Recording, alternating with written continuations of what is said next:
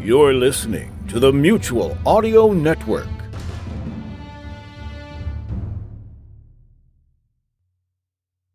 Welcome to the Mutual Audio Network. I'm Rich, your announcer for today's Thursday Thrillers.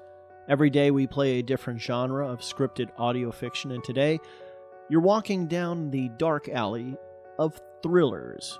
Keep walking and you'll cross detectives, mystery, action, adventure, and more. The "and more" is what worries me.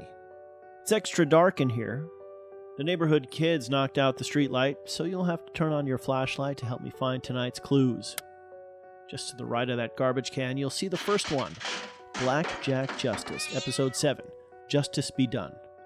Mordecai Brissot had been nothing but bad luck for Jack Justice investigations since the first time he walked through the door. A nice man, but a jinx. Quite possibly the unluckiest man in the world. Each time Jack and Trixie took on a case for him, they swore it would be the last.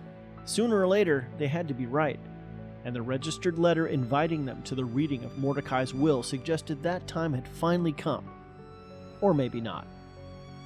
Now shine your light up on the nearest fire escape and you'll see Harry Strange, Episode 7, The Sad Tale of Albert Finkel. Who is killing the priests of Night Falls?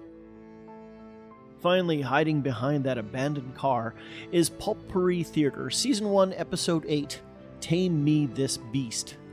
A scientist and his assistant bodyguard perfect a serum to control human minds, but can they get off their remote island to put it to good use?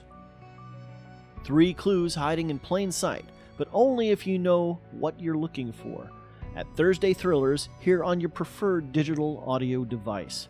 I'm Rich Froelich of the Texas Radio Theater, and on behalf of the Mutual Audio Network, thanks a lot for hitting the play button, and even more if you hit that subscribe button. Now here's Black Jack Justice, first on today's Thursday Thrillers.